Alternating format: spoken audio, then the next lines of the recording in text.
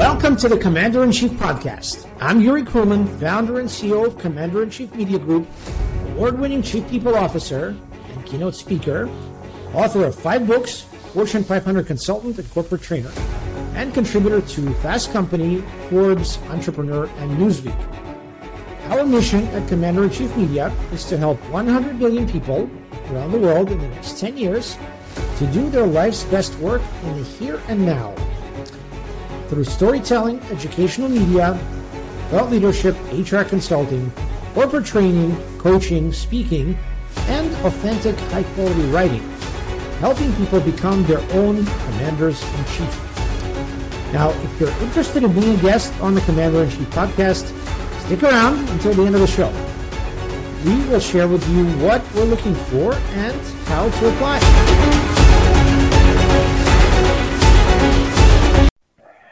Hey guys, this is Yuri Kruman, and I'm the host of the Commander-in-Chief podcast.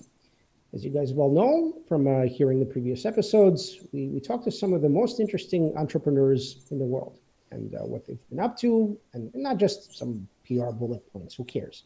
Their stories, how they overcame difficulties, and some entrepreneurs clearly undergo more difficult journeys than just sort of their resume may suggest. And I'm really excited today to speak to Ilit, the CEO of Joonko, which is in the HR tech space.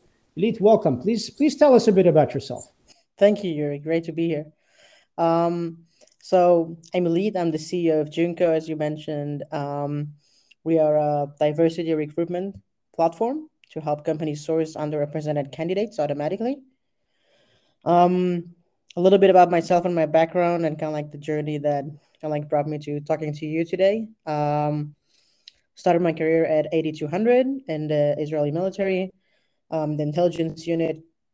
Been there for about 8 years, doing different kind of roles on the technical side. Did BA in computer science at the same time.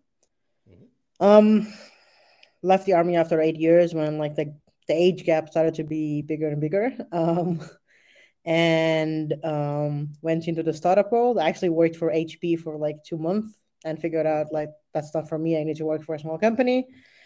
Left HP, worked for a couple of startups, moved from the more technical roles into product management.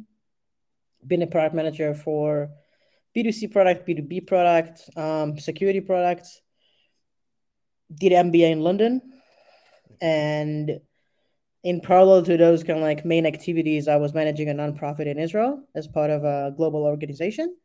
And I think all those kind of stuff brought me into, at the end of the day, doing Joonko. I think unlike a lot of entrepreneurs, I didn't have an idea and I kind of built on top of it a mission that I can go and sell to VCs. No offense to anyone. I actually started the other way around. And I actually started with 2 other co-founders, speaking about hard journeys. So that's a big thing maybe we should talk about later. But originally started with 2 other co-founders, and the goal for us was to build a company that's going to help corporates fix the diversity issue around, from an understanding that it's their fault, quote unquote, and it's their responsibility, most amount of power to actually make an impact. Started a completely different product from what we do today. Actually started with a bias detector for internal organizations to help companies avoid internal biases that creates this kind of leaking point for a lot of people to drop at mid-level management or mid-career. Yep. After about 2.5 years, we split ways, and I started to hear more and more people talking about recruiting. I really didn't want to do anything around recruiting. I thought it's boring, and I didn't think it's going to be interesting from a technology or product perspective. And then while we were looking for a data science for our kind of existing product, I came across quite a lot of data science women. And as you can imagine, in Israel, that's not super common. I think internationally it's not super common. Spoke to the person who was the general manager of Intuit back then. And she said, well, we probably don't get any female data science applying. I said, actually, we get tons. And she said, everyone that it's not a good fit for you, but you were impressed by them, send them our way and tell them that we're looking as well. So I started sending a rejection emails that says, sorry, it didn't work out for us. But actually, I was really impressed. Like, the reason it's not a good fit, maybe you want a part-time job, maybe you want too much money that we couldn't afford back then. But Intuit is actually looking. Here is an email you should reach out to. Intuit Israel got like 3 or 4 people out of this thing. And I said, okay, this I can do in scale. Like, I can help companies exchange their best and finals underrepresented candidates that they don't want. Obviously, they can be a good fit for someone else. Like, one person's trash is someone else's gold. And that's basically what Joonko does today. We automated the whole process of referrals between companies, not based on you're my friend or we play soccer together, but actually based on my skill set and how deep I went into through the process. Effectively, we operate as kind of like marketing lead generation for recruiting team to make the sell. Working in the US, having about 150 companies on the platform, making about 100 to 150 hires a month between our companies. Working with very large scale of companies. So on like the left side of it, you can find a manufacturing in Alabama making steel. And on the other side of the spectrum, you can find like companies like Adidas, American Express, PayPal, Booking.com, etc. So this is us. Beautiful. Okay, so we're going to unpack this. There's quite a lot in what you said. So Go for it. Let me set the background again. I want to hear from you about this as well, but just let's take a step back. Let's say just the scale of the problem. I think it's very, very important to understand that this is not some niche product. This is not some niche problem. This is a huge deal. Again, I'm just pulling numbers out of my ear. Okay. Let's say that on LinkedIn, somebody makes a post, VP of marketing at I don't know, Nike, right? Okay. So you're going to have probably thousands of applications. A lot of it is garbage, really bad fit, but you have, okay, maybe let's say you have I don't know, 200 that could be sort of in the ballpark. Within that, I don't know, 50 could be plausible. Let's say, 25 to 30 could be really good candidates. And then within that, maybe you want to sort. So again, within just that subset. Okay. So we're kind of showing this massive funnel. Again, this is just from one post on LinkedIn, probably over the course of 5-10 days. Okay. Flood. Okay, so from those candidates, what happens? What happens in practice? Again, this is kind of like, from the secret HR world. What happens behind the curtain, right? You like it or not, you want to control ideally that, okay, it's not like all people that are from the same schools, not all from the same industry, not all from the same companies. It sounds nice. Like, how do you really do that? Okay, because remember, as a recruiter, as someone who's running this talent acquisition process, you always have an out. You can always say, your skills don't fit, your background was impressive.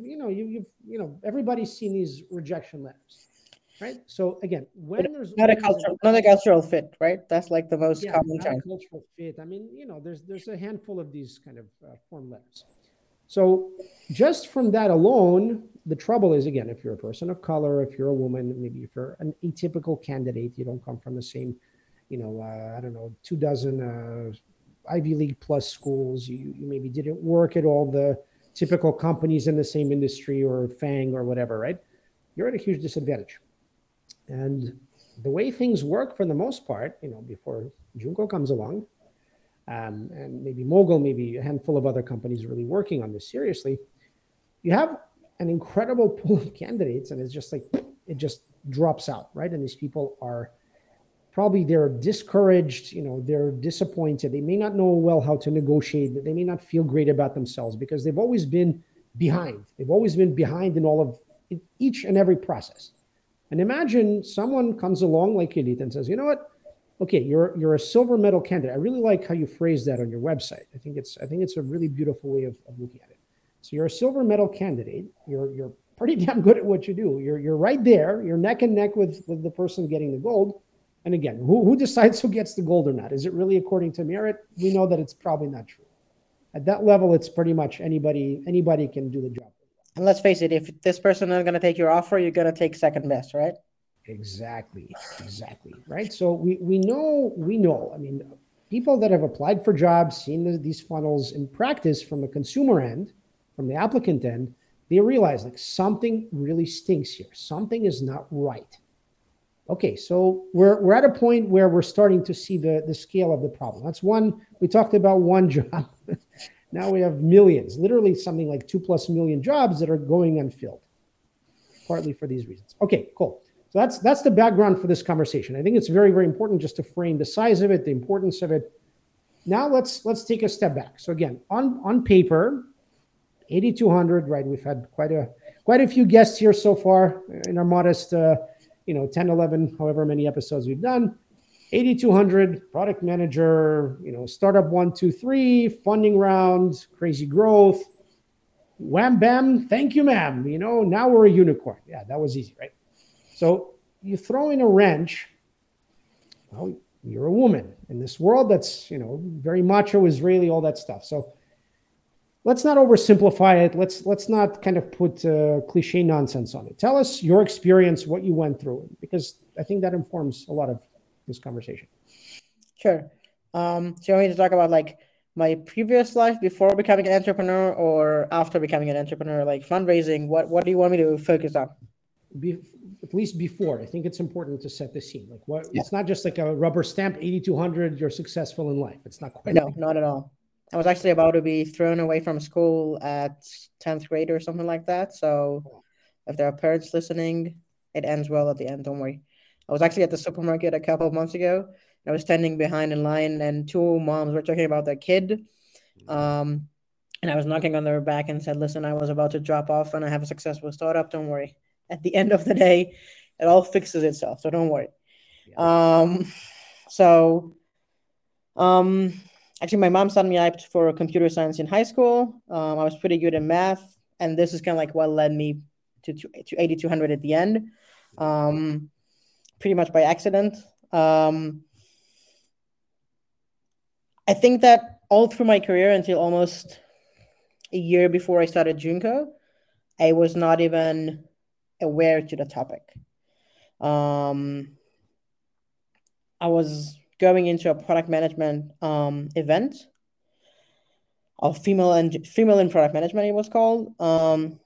Went into the meetup, coming in with expectations to talk about product management. And the session was all about like gaps between male and female.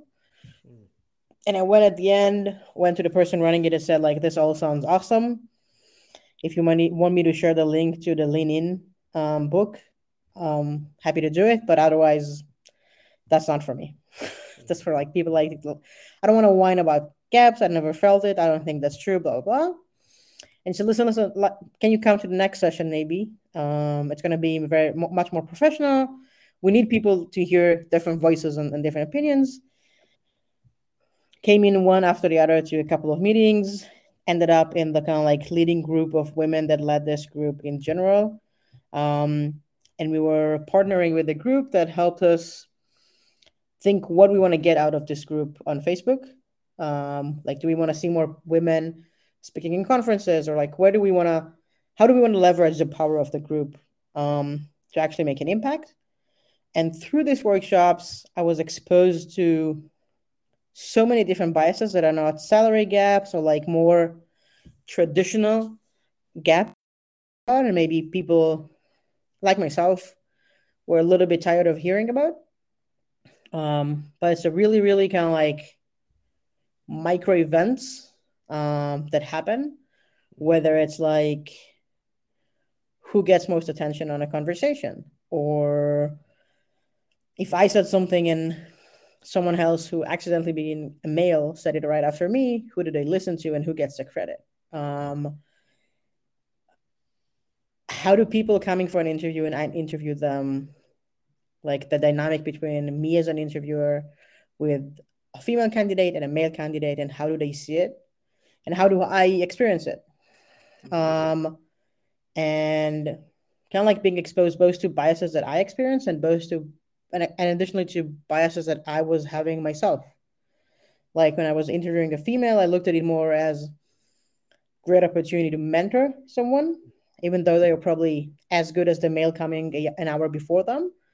And I started to be more and more exposed to those behaviors, 10x more aware. Um, I still make mistakes like everyone, but I think I'm like on the spectrum on the more aware side than I definitely used to be. Um, so there's a lot of stuff that happened that kind of like people don't talk about them. I think the mistake is that you talk about the more generic stuff of like salary gaps. There are not enough women in computer science in universities, stuff like that. But I think people are a little bit like me as a male engineer. I don't know how to fix it. And I feel like I'm being blamed for something that I have zero control on, rather than talking about those micro events where you can actually think again on what you did or what you thought and change it and be aware of those biases. And I think this is where us as a ecosystem are missing a little bit. Because I think instead of turning those men into allies, we put them in a position that they can't hear about it anymore. Yeah, it's a very good point. I just kind of want to acknowledge, from my end, again, it could be as a head of HR, it could be just someone, who has a wife and two daughters, right, and a son whom I want to kind of understand what this looks like. My mom went through crazy sexism and all kinds of craziness as a scientist, as a woman in science, in the Soviet Union and in the U.S. just as well, if not more. So I'm, even with all of that, it's still inevitable. Humans are not algorithmic, right? We can try our best to control, but I think you're right. The biggest issue for me about this question is it's kind of like if you present the problem as very big and systemic, it's easy to say, well, who am I? What am I to fix this? Who am I to change? Like, well, I'll do my best. No, not enough. It is about the little incidents. It's about the smaller transactions, if you will. That's the place where to really fix this. And I think it's like if you would come to a, I don't know, 25 years old engineering team leader and say, hey, you have like a parent in your team, maybe you shouldn't have meetings after 5 p.m. I don't think he's booking those meetings at 7 p.m. because he's a bad person. He just doesn't think he doesn't have kids and he just doesn't think about it. And his friend doesn't have kids. Like it looks like a normal thing for him.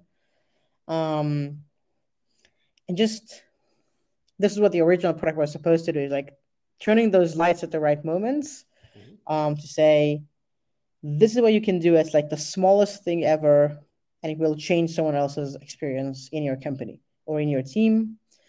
And I think I want to hope that someday we'll continue with the original product and kind of like connect it to what we do today, because I do think that it's those micro events that if you turn on this light at the right moment, you can actually make a change and turn those people into allies. And I think it's like super important. Okay, cool. I'm glad we set the background. So let's move on after. So you've built Joonko, or at least you've pivoted. Now the VC situation. What does that look like as a woman in tech? Maybe I have blind spot again. I'm not gonna lie. I do think that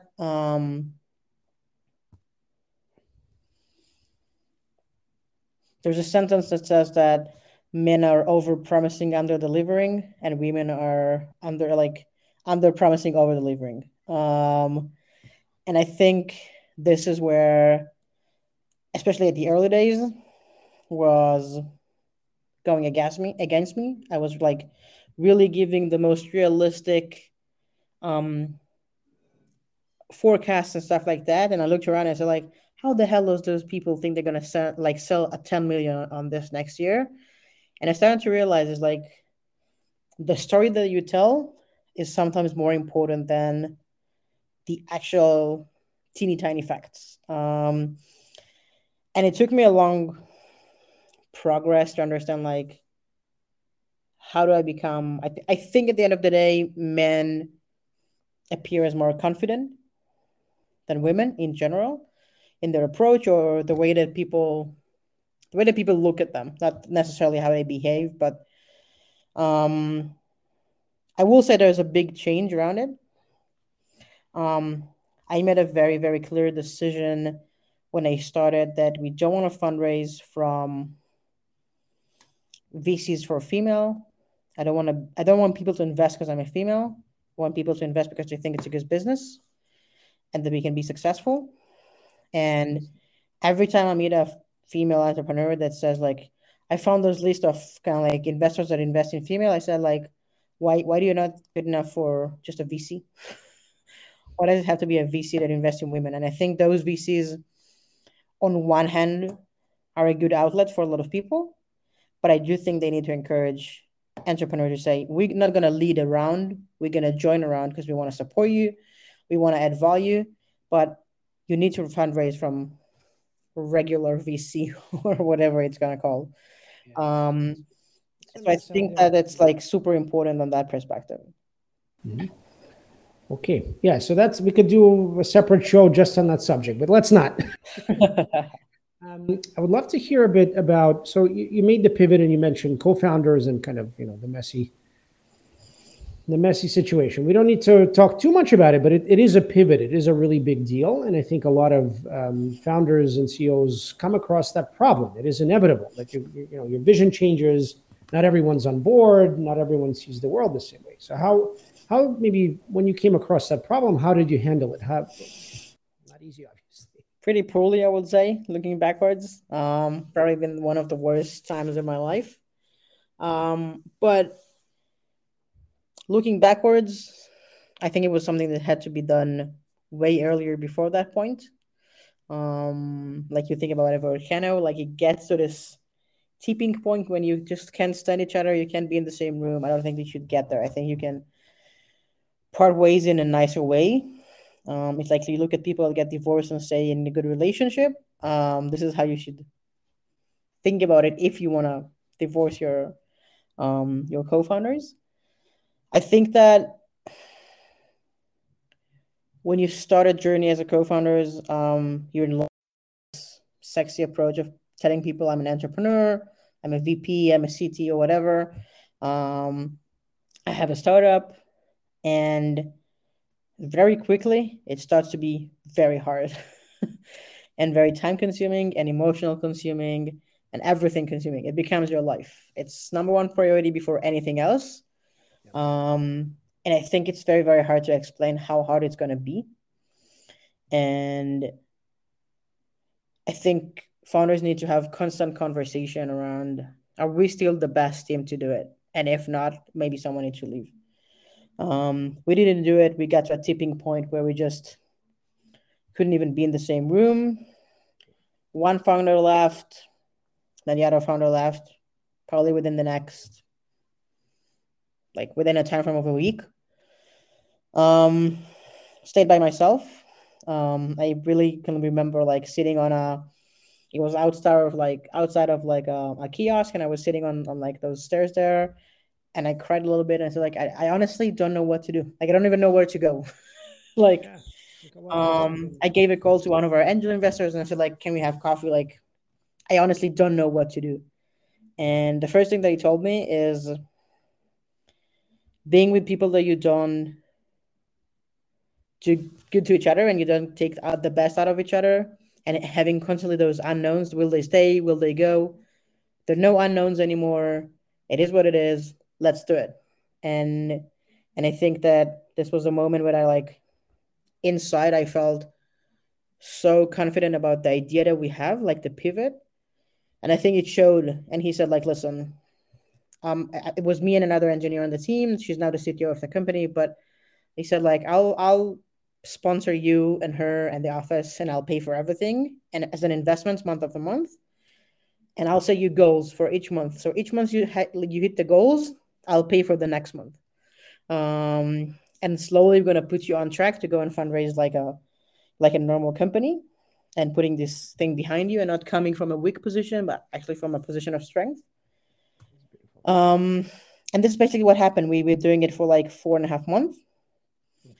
The company went on track back, new product, tons of traction from companies getting a lot of interest in the company, and raised our initial money for the new idea, raised about 2.5 million. And then from that point, everything changed. And And even with COVID and everything in between, which is not for the recruiting spaces, was not the Right. best. We managed to do it. I think the main reason that we did it is that we finally had the right team, and the team that understand like when do we consult and make a decision together, when it's just my decision or the board decision or whatever, understanding the differences between being a manager in the company than being a founder of the company.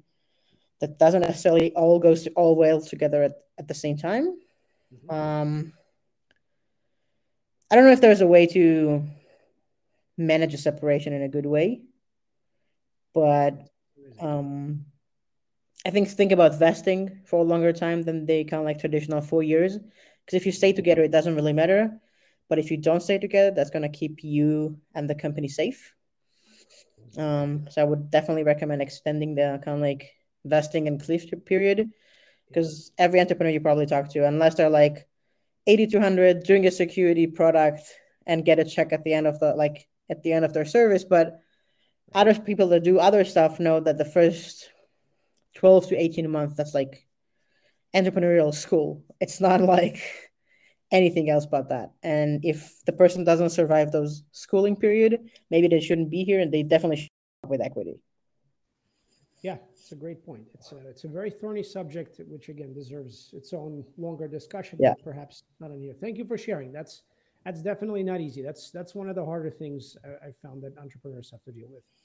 The whole situation about again dealing with people that suddenly they turned into someone else, Yeah. and you have the whole equity piece, and I think it's remarkable that you have someone who became a sponsor, champion, investor as well.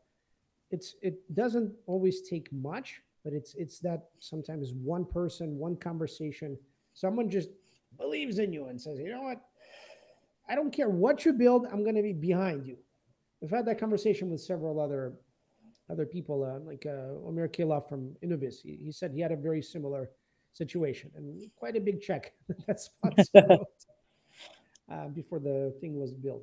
So yeah, it's not easy, and it's not like everyone just has that check waiting, upon getting out of 8200. So definitely appreciate you sharing with us. That's not an easy one. So Thank tell us just a bit about your vision, sort of if everything goes exactly as you want, God willing, within the next 5 to 10 years. What does Junko look like? What is the impact out in the world? you. Yeah. I think the role of diversity and inclusion becoming more and more meaningful for a lot of companies. DEI is like super important topic for a lot of CEOs. And I think that we are now seeing the progress the same way we saw for customer success becoming an industry with products, with solutions. The thing with D&I is that it kind of like has a silver lining all through the organization, from like an applicant to a candidate to an employee, all the way to retaining them. My vision for the company is that we take care of all of it, like being in one place where you measure and handle all of your D&I efforts, no matter what type of the area in the organization it touches. I think it's going to come from growing fast, acquiring a couple of like niche solutions within the D&I space. I don't think that, like, when you look at the space today, there are a lot of niche solutions. Yeah, exactly. Doing like very, very small stuff. I think that at the end of the day, you're going to start seeing more monsters acquiring those small um, companies, and building a kind of like, I don't like this term, but like a one-stop shop. Everyone likes to use one tool, Yeah. and I think that this is kind of like, where do we see ourselves within the next 3 to 5 years? One of the most interesting thing that came out, like I think a week or 2 weeks ago, is like LinkedIn did a yearly report of the fastest growing roles in the US. Number one is Okay. vaccination specialist, Yes, and this is number two, I think. and diversity and inclusion has been number two. Interesting. The diversity and inclusion managers are number two fastest growing roles in the States. And I think that shows a lot about like how do people look at this role and in this industry. Yeah. And the more this industry grows, the more we're gonna need tools and platforms for them to manage it. Like DEI is not a gut feeling. If you do it properly, the same way you do sales, marketing, engineering, you should take care of like your people and more specifically the DEI efforts that you have. That's highly quotable. I really like that. DI is not a gut feeling. I think Yeah. it's very important to kind of acknowledge that. Okay, the gig is up, right? You can't just check the box. You can't just send a Yeah. press release. It's not enough. It's not even enough just to hire people for roles that okay, maybe they're people of color. Congratulations. No, they need systems. They need to get paid. They need to have the ability to actually create something, Yeah. build something that's meaningful, serious, not just there for a few months or a year, right? It's something for the long term. So I think we're coming into that kind of space in this industry, if you want to call it that, where it's becoming more mature. I think Absolutely. it's very, very important when you have solutions. You're right. They're maybe part of a larger suite, so maybe it's a scale thing.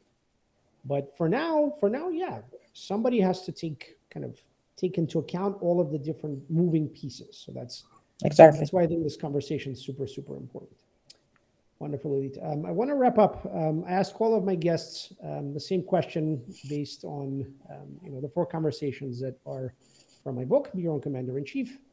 So anything you can share with us around life philosophy connected to those 4 conversations, whether it's around the conversation with one's body, fitness, nutrition, sleep, biorhythms, whatever it is, mental models and life skills, dealing with cognitive bias inside toward oneself.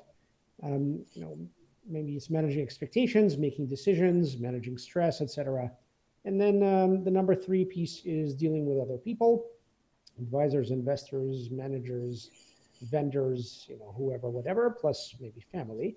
And then the last one is about a conversation with God or the universe. So we're really eager to hear whatever you can share with us around any of those 4, or all 4. Sure. So I don't know if I'm the best person for wellness and nutrition, but I can't function if I didn't sleep for 7 hours. And I do my best to keep this routine on a daily basis. And I think that I personally don't see the value of working 15 hours a day.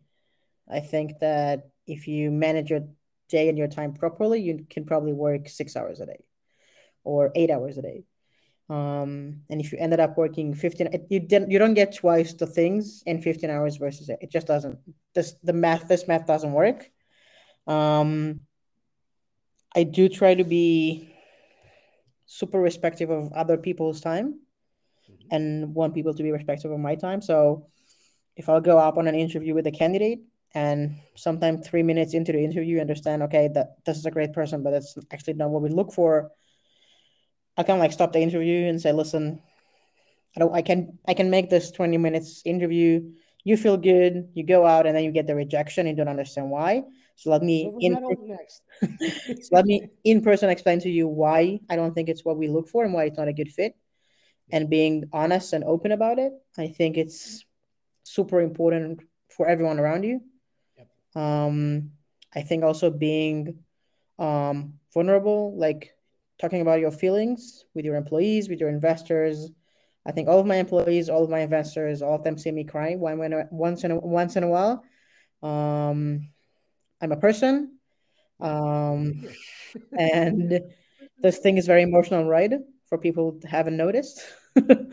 And I think it makes you human behind a CEO title that sometimes employees are having a hard time to see. And try to spend time with my family on every weekend. And for myself, London is my happy place. So even during COVID, I try to do my best to travel 3 to 5 times a year, depending on COVID, for like a long weekend and just no work, no friends, no family, no nothing, just myself, clear my head for 72 hours and going back to work. I'm sure everyone has this place for them where they don't feel like they need to do this and do that and eat in that place and go to this restaurant, blah, blah, blah. Like it's just relaxing. I've been there, God knows, hundreds of times already. I don't feel like I need to make something specifically and tick a box that I've seen this or that. It's just relaxing. It can be on a beach for one person. It can be anywhere. It's just disconnecting for a little bit. Beautiful. Anything around the last piece? 'Cause I'm always curious. People have totally different ways of looking at that stuff. So I grew up in a family that do like more traditional stuff, like Passover, stuff like that. So this I don't miss, and I do my best not to miss it, even if I need to do like work stuff. I'll stay with my family for like the holiday, do like the dinner or whatever, and then I'll travel. So I do my best to be with my family on those specific events, just because I think you can never know what's going to happen, and it might be your last holiday together or whatever for whatever reason. But it can happen. So I do my best to keep the tradition, and it was very important for my grandfather and my grandpa and my grandmother. It's important for my mom, so I do my best to do that. And I don't want to say I believe or don't believe in God or something like that. It's just I think tradition is a good thing to have. And it's part of who we are as people. So I definitely can like, if you get to know me on personal level, and then you meet, and then a day before Yom Kippur, I'll say, so I fast on Yom Kippur. People say, whoa, because I don't eat kosher or whatever. But it's like a tradition that I grew up with. I don't do it because I think that I need to cover. No, I do it because it's part of the tradition I grew up in, and I think it's nice to disconnect for 24 hours, 25 hours. So yeah. Ilit, thank you so much. Sure. It's Thank a you very, so very much. important conversation that we had today. Hopefully we'll continue. There's much more here. We've only picked the surface. Yeah, absolutely. Thank you very much for sharing your Thank you, wisdom and Yuri. your I journey. appreciate it. It's really refreshing. Not to just sort of, hear the highlights and all of that. I think it's if nothing else, for me personally, I very much see things the same way. You have to be human. You have to be vulnerable. That's the only way people are going to go with you somewhere. Doesn't matter. You're a woman. You're a man. It shouldn't really matter, right? It's harder in practice, but I think that it shouldn't just have to be like an HR tech thing because you're an HR, so you must. It's not an HR tech thing. It's just a human thing. Let's not forget that. Let's not lose sight of that. Yeah, so I agree. I salute you. Thank you very much for. Thank you so much, Yuri. It's really a pleasure to have you. Thank you very much. Thank you so much for listening to Commander-in-Chief Podcast. To apply to be a guest on the show, head on over to cicmediagroup.com/guest. CIC is in Commander-in-Chief. So that's cicmediagroup.com/guest. These guys help us spread the word about the podcast and our mission on social media. We're cooking up something truly special over here, and we really need your help to spread the message. The reviews, especially, are huge for helping us grow and get the golden nuggets of wisdom from our world-class guests out into the world. Go on ahead, give us a review or rating on whichever platform you use to listen.